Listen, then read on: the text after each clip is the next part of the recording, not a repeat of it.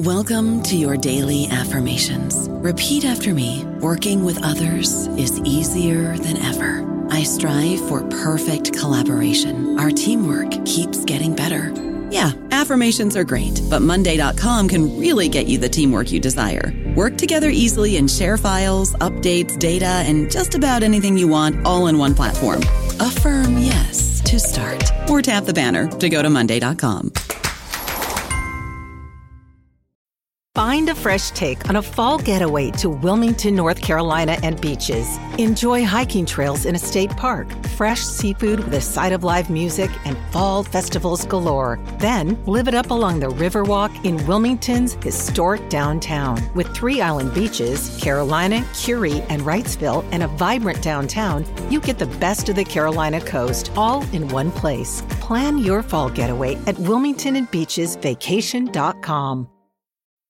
How do you make a vacation last? How do you hold on to the joy, the clarity, the calm? Easy. You go to Aruba.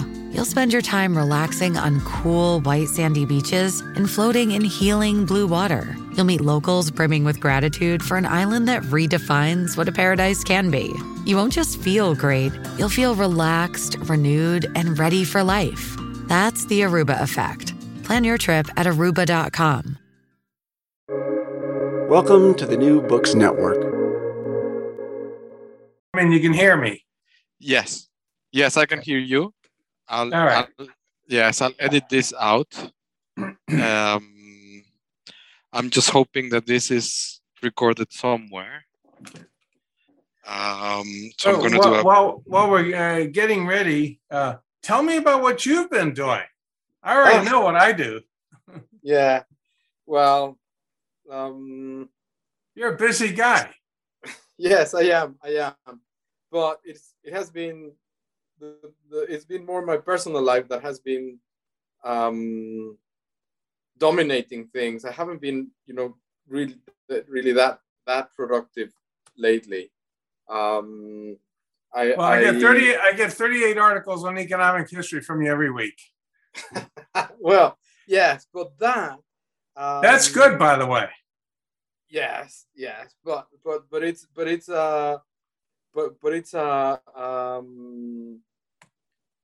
it's like riding a bicycle in a way, Okay, now we're in business. Okay, let me give it three seconds for a pause. I'm gonna edit this out. Hello and welcome to New Books Network in History. This is Bernardo Batis Lasso, and today we have the pleasure of having James W. Cortada as our guest, talking about his latest book, which is IBM, The Rise and Fall and Reinvention of a Global Icon. Jim, thank you very much for being with us today. My pleasure. Jim, you have been able to combine your work as a historian with your work at IBM. So would you please tell the audience a little bit about that and how you progressed and how you became and moved from one area to the other? Well, you never left one, really. Yes, when I joined IBM in 1974, I had a PhD in European history. And I made a decision that I would not give up my love of history after joining IBM, and that I would continue to do research and writing on history like a hobby. Some people paint, some people are in sports. I decided I would do history. So, but at the same time, I followed the advice that my father gave me, which was commit myself completely to the development of my business career at IBM. Do not compromise that. Buy into the culture, embrace its values, embrace the aspirations of people who want to be successful in the company. And I did that. And I spent 38 years at IBM, most of it in sales and sales management and executive management and in consulting. I had a wonderful career at IBM, the way an IBM employee would understand it. But at the same time, I had this hobby. About 4 years into IBM, around 1978, I realized that nobody was writing on the history of computing. I mean, there was 1 or 2 scholarly books a year, and they were on technology. And about every 3 or 4 years, some engineer would attempt to write some history. But I was a professionally trained historian, and I kept writing on European history. And I said, there's no competition here. I should begin to write on the history of computing and its industry. So I began to gather materials. I began to study things. And then I discovered that IBM had a wonderful archive, that there was another archive at the Massachusetts Institute of Technology, another one at the University of Minnesota, and the National Archives in Washington, D.C. And I said, wow, nobody's here, no competition. So I began to collect materials on the history of the industry and became very familiar with IBM's archives. And every time I was in the New York area where the archives were at the time, I would make time to spend, 2 or 3 hours there, pick up materials and collect. And so over the years that accumulated, I wrote a number of history books on the industry. I also wrote some management books because I discovered that business management writers were terrible, but people who are trained in history and the humanities are taught to write. So I had less competition there for quality. So I wrote on those subjects, and I just kept doing this, much like playing tennis. And, if you do it for 40 years, you accumulate publications. Yeah. So that's what happened. It's very simple. Interesting. And how did you approach or make an acquaintance of Alfred Chandler? Because you work with him, and I don't know to what extent you kind of alerted him to the computer industry, because there is not a change, but it's one of the things that kind of appears at the late stages of his writing, and one of the first steps that he does there, he does that with you, at least. Yeah. So what happened was, in 1978, this is an important date, I came across his book, The Visible Hand. I did not know Al Chandler. I did not know that he had won the Pulitzer Prize for that book. I did not know that he was the god of all business historians. All I knew is that this guy was up at Harvard and had written what I thought was a really good business management book. Remember, this is when I was just beginning to study business history. Up to this point, I knew about Franco, I knew about the UN and everything else, but not about. So he was just another guy.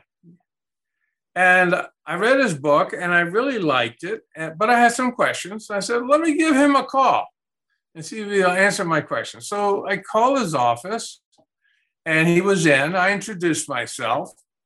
He probably thought, well, who is this guy? And got to talking. He was, and then he started asking me questions. So he found out I had a PhD in history, that I was a sales manager at IBM, so that's, contradictory right there. That I had published a bunch of stuff, and that I was interested in business history, and I asked, obviously, questions that were intriguing to him. Well, that started a relationship. One thing led to another, and at the end of the 1990s, I had decided, by this point, I had written a number of books on business history, and I approached them and said, a big open question here is we don't understand how information is flowing through American history, particularly in business.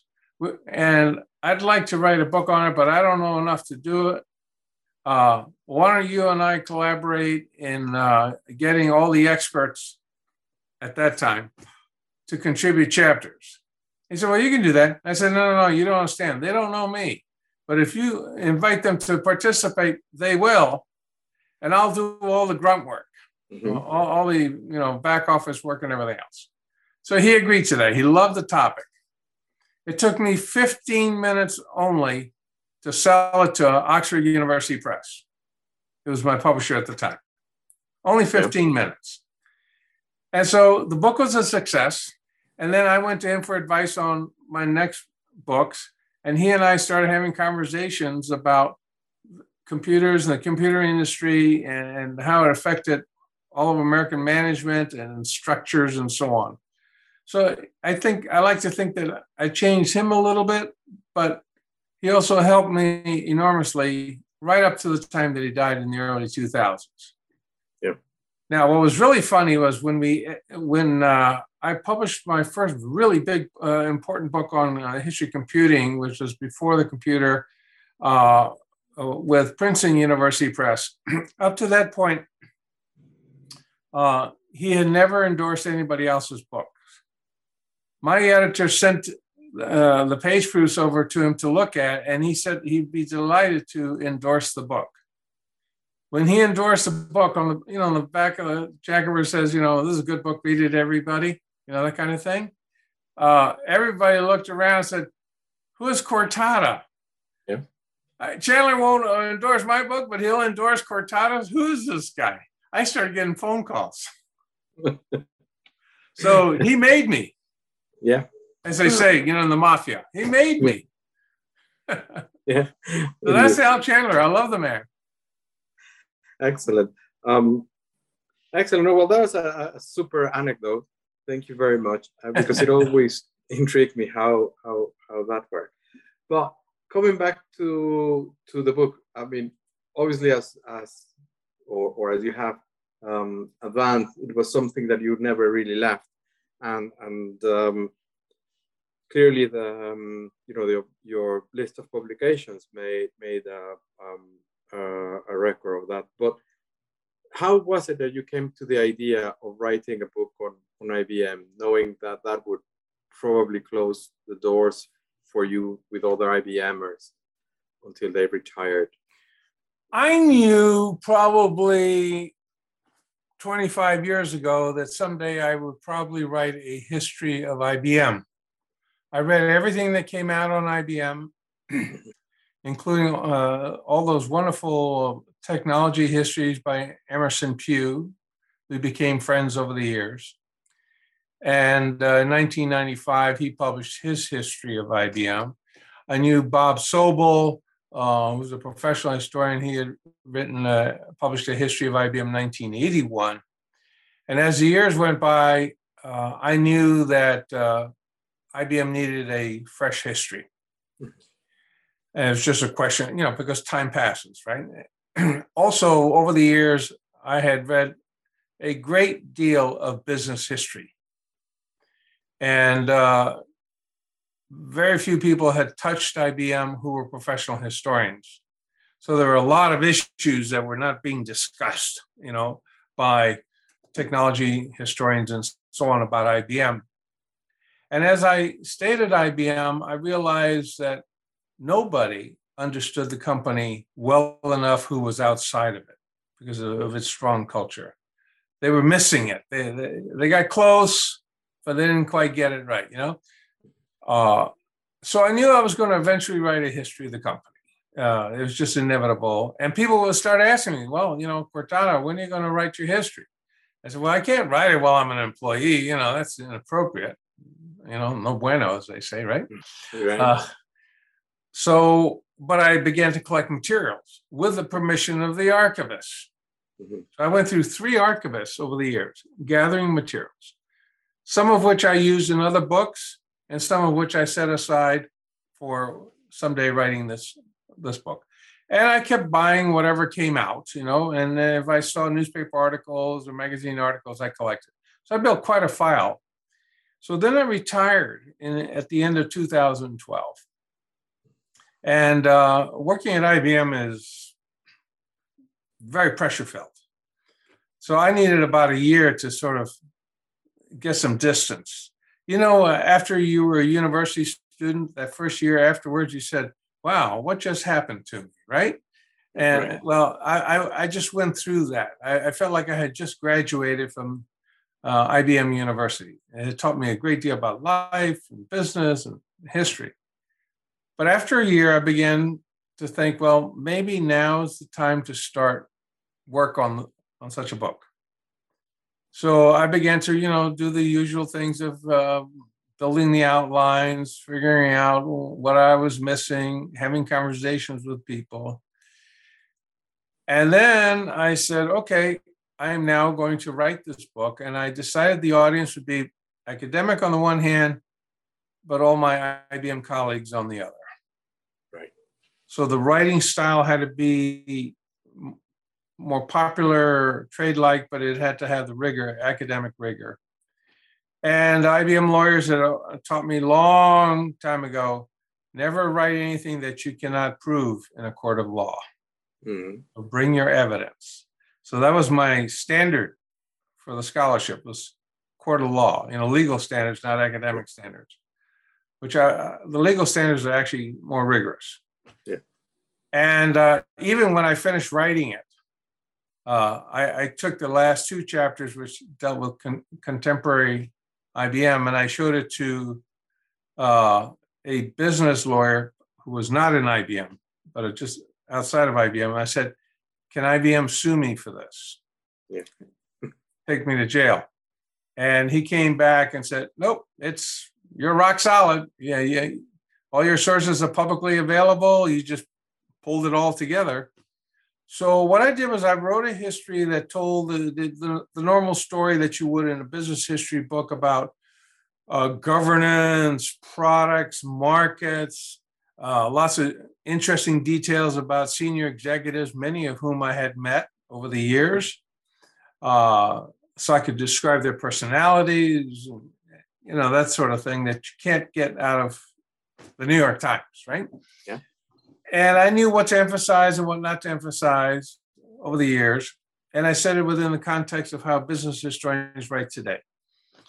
I also spent more time describing IBM's culture, because everybody who's ever worked at IBM will tell you two things. The people were fantastic, and the culture just made the business more successful than unsuccessful over the course of 130 years. So it's very important that I get those two pieces woven in, and only I, as an IBM employee, understood how to explain that at the time. None of the prior literature did that. The one thing I decided not to do was to spend too much time on all the technological innovations, because I thought Emerson Pugh had done that, and out of respect for him, I said, we'll leave. Yeah, but nevertheless, it's well, as you've said, that is one of the core issues or core ideas in the book, which is how to portray this organizational culture, that it's growing and it's evolving, and it has to, as you say in the title, to withstand not only success but an apparent, almost collapse. And then as they say in Spanish, a golpe.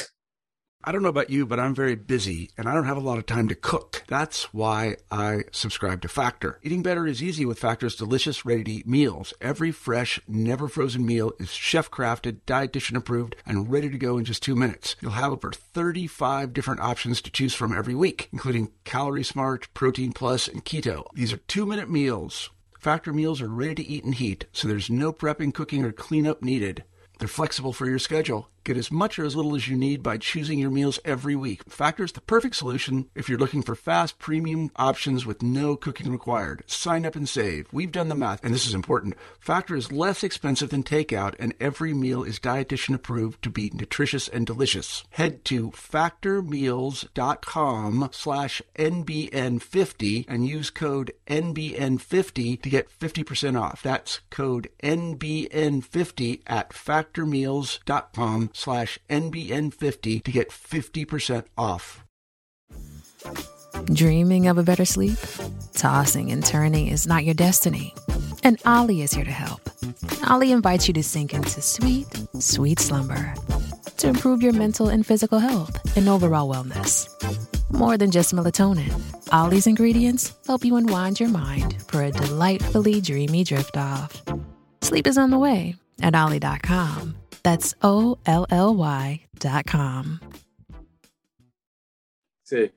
And having to resuscitate, not resuscitate because it didn't totally collapse, but but being able to survive this huge process of change. No? Yeah, very difficult to do. It's not easy because remember, after World War II, the company was formed in the 1880s, but after World War II, it always had over 100,000 employees. And by the end of the 1980s, it had 400,000 employees, and it was in over 150 countries. Very complicated organization. Yes, and a very complicated. Sorry to jump in here. Yeah. Also a very complicated book to write, because just for the sake of being transparent, well, not transparent, but clear. It has. It's a very big book. It's a 700 pages book. I'm sorry. No, my apologies. Big company. Exactly. It's a big company, and then it's a very long period of time from 1880 until 2012. And you split this into 4 big sections, which is the origins, the market dominance between 1945 and 85, the crisis between 85 and 94, and then the renewal between 95 and 2012. And that is certainly, from business history perspective, or something that should appeal to colleagues in organizational studies, is how you are able to interweave all of these moving parts and then tell this story of the organizational culture and how it's being created, evolving, and how it's withstanding that. But at the same time, you also bring, I think, the view from the inside, and a critique that I've found with other former IBMers, which is this aspiration with senior management or senior managers in the 1980s, and kind of, when the companies this going into crisis, and people having different views as to what should be the way forward. No. Yeah. It's a company that usually allowed a great deal of debate about what to do. And it also is a company that has always had specific ways of communicating different ideas in a formal manner. Okay. And it's always had that right from the beginning. So that was very helpful. The company also, I know this is going to sound strange to your listeners, but I don't think I ever met a stupid IBM employee. Now, years later, I found out why. It's the selection process. Everybody takes an intelligence test. Yeah, they take an intelligence test. And if it says you're stupid, the interviews don't go on, So you bring in all these very smart people, you train them extensively for their entire careers on management, on organizational structures, on the technology, on how to communicate, how to think, all these things repeatedly. And you give them freedom to carry out their responsibilities. Now, what that does is it allows a very intelligent person to articulate their points of view. You hold them accountable for their successes. And of course, you have debates, and like debates, you yell at each other and you get mad, and you have differences of points of view and so on. But the ideas surface. Once an idea has been agreed upon, then implementation of it goes very quick in any period, because part of all the debates about what to do, even in the periods of crisis, also involve things like, well, if I were going to run this company, here are the 5 things I would do, and here are the 4 people I would have working on it. So there was a plan, always a plan, So once an idea was accepted, the plan that came with it was also accepted. And then people were very disciplined, and they immediately implemented it in general, right? I'm exaggerating a little bit, but it's important to get the whole idea together. And that is a way to cause problems on the one hand, but on the other hand, once you have a solution for getting out of a problem, you've got a path. But isn't it again, and I might be stereotyping, isn't it that very much the way that engineers work? Yes. You know, it's very scientific. Yes. Very scientific, very engineering. Very political too. But here's the thing that I thought made IBM very lucky. IBM, before 1911, was 3 or 4, depending on how you want to measure it, little companies that didn't collaborate with each other. Mm-hmm. And they were okay. You know, it was nothing exciting. The guy who was running it put it together mainly to sell stock. But he realized there was potential here for data processing, which is what they called it in those days. So he needed a professional manager. So he hired a fellow by the name of Thomas Watson, who at the time was a 42-year-old, highly successful senior executive who had worked at NCR, which was another major competitor. So he brought this man in. Now, the thing about it is that he grew up in the IBM of the 19th century. That is NCR, well-run company by one of the best senior executives in the United States, and a very honest man and straightforward. And so he wasn't like Rockefeller or some of these other people. So this Watson was trained by this guy. So he came to work in 1914 at IBM. It wasn't even called IBM at the time. It's called CTR. Yeah. And when he came in at the age of 42, think about a man of 42 years old, already has a business philosophy, has experience in sales, knows what he likes and doesn't like about measurements, knows the kind of people he likes to have around him. In other words, he brought NCR's mature culture, which had been developed over a 30, 40-year period in one of the best run companies in the United States. He brought it into what became IBM and immediately implemented it, right down to the same language, the same procedures and everything else. Then he ran the company for 45 years. So over the 45-year period, what he brought into the company was put into cement, because you now had a third, when he died in 1956, you had a third generation that knew only his way to do things.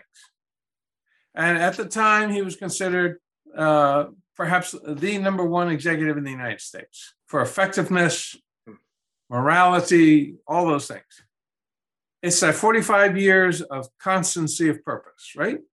To use a phrase that his friend Peter Drucker used. All right. His son takes over the business in 1956. He completely embraces his father's way of doing business, because he too grew up in the company, and he stayed until 1971. And in his period of time, he was able to make the company very, very large all over the world, and to implement the original philosophy, the original way of doing things. And so you get this IBM culture, you get this engineering view also. I like your phrase, but also it's a sales culture in that every problem can be solved. Opportunity is everywhere. Let's go get it. You know, that kind of a mindset. And so that sustained the company, and it has really, to a greater than lesser extent, to the present. A lot of superficial things on the outside that people complain about disappeared, you know, and the one major thing that disappeared, certainly by the end of the century, was that Watson Sr. never liked to fire people. He wanted to hire you to come in and stay for life. Mm-hmm. But you have to give your body and soul to the company in exchange. You know, it's like you become a priest, you're a priest 24 hours a day, 7 days a week for the rest of your life. It's that kind of, but you'll never go hungry, you know, and you'll be properly paid. Well, that piece of the culture went away at the end of the 20th century. as it did for many other corporations, and that created all kinds of changes at IBM.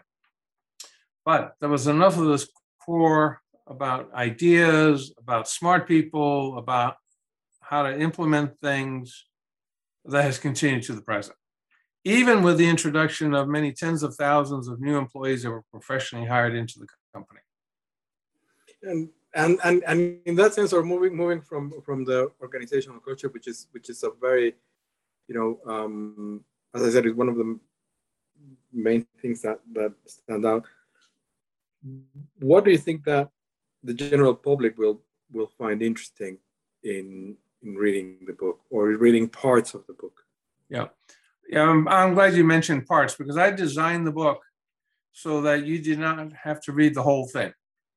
In fact, in the preface, I tell you, if you're an employee, here's what you ought to read right now, and then go back and read the rest.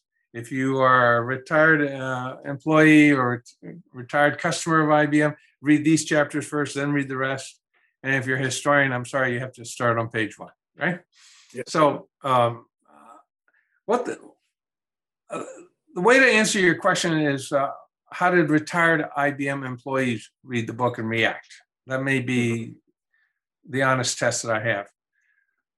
I've heard now from well over 200 retired IBM employees. Some of them have been retired for 30 years, in their 90s. What they liked was what they call, it's an easy read. It was not academic language. I wrote it almost the way I'm talking to you now, not with a lot of fancy vocabulary. And when I introduce a business term, I defined it as it was known at that time. So within a historical perspective. And I made sure that I didn't spend too much time in extreme detail. I spent more time giving you a quick overview of something and then explaining why that was, and then toward the end of the book, the implications for other companies and other employees. Now I'm writing a sequel, which is more on the culture of the company. That will be more for the public. Anybody who isn't interested in computer technology and so on, because I find that rather boring. And the reason why is because when I was a salesman, I had to explain to non-technical management why they should spend $1 million on an IBM computer. And going in and telling them feeds and speeds and what DASD does and CPUs and all that, they don't want to hear that. They want to know, how many answers am I going to get out of this machine every month? Right. So that taught me how to write this book. Yeah. It's as the old expression goes, my mother would like it. It's somebody who knows nothing about computers, somebody who doesn't know how large corporations run. I write it for them.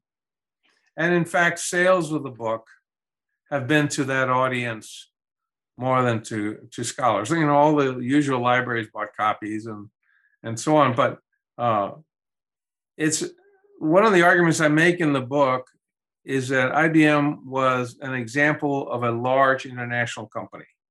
Mm-hmm. Yes, it was unique. Yes, it was very successful. But if you read the history of IBM, you get to understand Kodak, Philips, all these great companies, because they were all part of a common culture and had common issues, such as how do you run your company in 150 countries where everybody speaks a different language? Well, you make sure they all also understand English. Or in Philips, they want you to understand Dutch. So you've got common issues that they all face. So when you read the book, you get exposed to Citicorp and Philips and all these other companies in a similar way. And I wanted that also for the historians who, if they go write a good history of General Motors, we don't have a good history of General Motors, they would know what issues to discuss.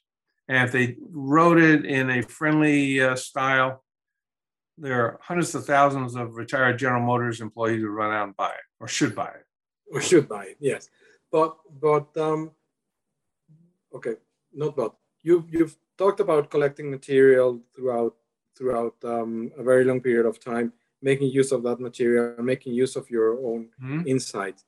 Were you tempted at some point of using or interviews or oral histories, talking to other people, to other former employees, and not only passing them chapters, but actually systematically collecting their views and adding to your voice? Mm-hmm. Yes, I did, even while I was at IBM. Mm-hmm. On occasion, I would talk to people who I thought were pivotal, and I would tell them why. I want to make a record of this in case I should ever write a history of IBM. And I would also ask their permission at that time. And this turned out to be important. I didn't do a lot of these. I think while I was at IBM, I may have talked to maybe to 8 or 10 people who I knew would be important to me later on if I wanted to use the material. I'm thinking, for example, of a gentleman who worked for Watson Sr. As his executive assistant late in Watson Sr.'s career in the 1950s, who I met in the 1980s. He had been retired for many years. Very old school IBM, a thin man with white hair, dark blue suit, starched white shirt. I mean, this is the way he was dressed when he was retired. Talk about IBM culture. Yeah. And we spent, over the course of 2-3 days, maybe 6 hours, talking about what IBM was like. And he had joined IBM in the 1930s. Right. So he exposed me to IBM in the 30s, 40s, and 50s. And then I think he retired around 1960 or something. So there were a number of these individuals. And then, of course, after I retired, I talked to some other people.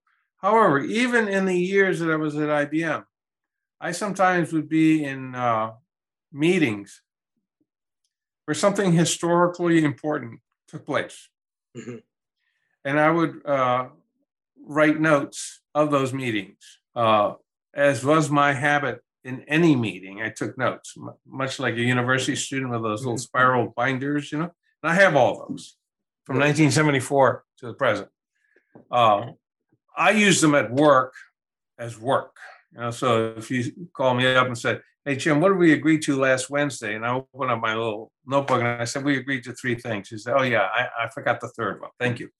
But if it was historically significant, I would draw a little star. And that might only happen once a year, But I would know that if I ever were to write a history of IBM, I might want to go to that notebook, that page, and I bent the page over so I didn't have to, keep turning all the pages.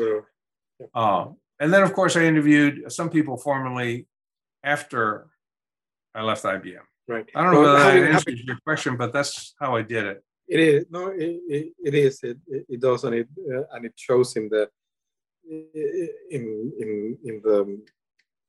narrative, well, in the story that you tell. And I was just going to comment that having benefited from some of the documents and collections that you have donated to the Charles Babbage Institute, I know that you're super organized, and that will be a resource for future scholars who want to look into this if you do donate them as Actually, well. My wife said I had to get rid of it all. It was rubbish. And so, well, thank you for the compliment. Now I should add one other thing, and that is I followed, after I left IBM, I followed some guidelines that we had always followed in IBM with regard to information. Let me explain. I was never going to reveal anything that was marked IBM confidential. Mm-hmm. I was never going to reveal anything that would immediately help a competitor. So I know things that are going on in IBM today, I won't tell people about it until that competitor is gone and dead and whatever. And I never exposed any information that belonged to a customer of IBM. And even in this book, I followed those 3 rules. Those are 3 rules we all live by at IBM with respect to sharing of information, especially outside the enterprise. And I thought those were very good rules to go by, and it did not hurt the book at all. Right, really good. Thank you very much. Well, Jim Cortada, you've always told us about, or that you're working in a second volume or a second version of this for a wider audience. And I want to thank you for giving us the time today, when we look forward to reading your next book, as thoroughly as we've done this one. And just this, therefore, is left for me to thank our listeners for being with us today, and not forget to subscribe to future chapters of installments of the New Books Networking History. Jim Cortada, again, thank you very much. Well, thank you.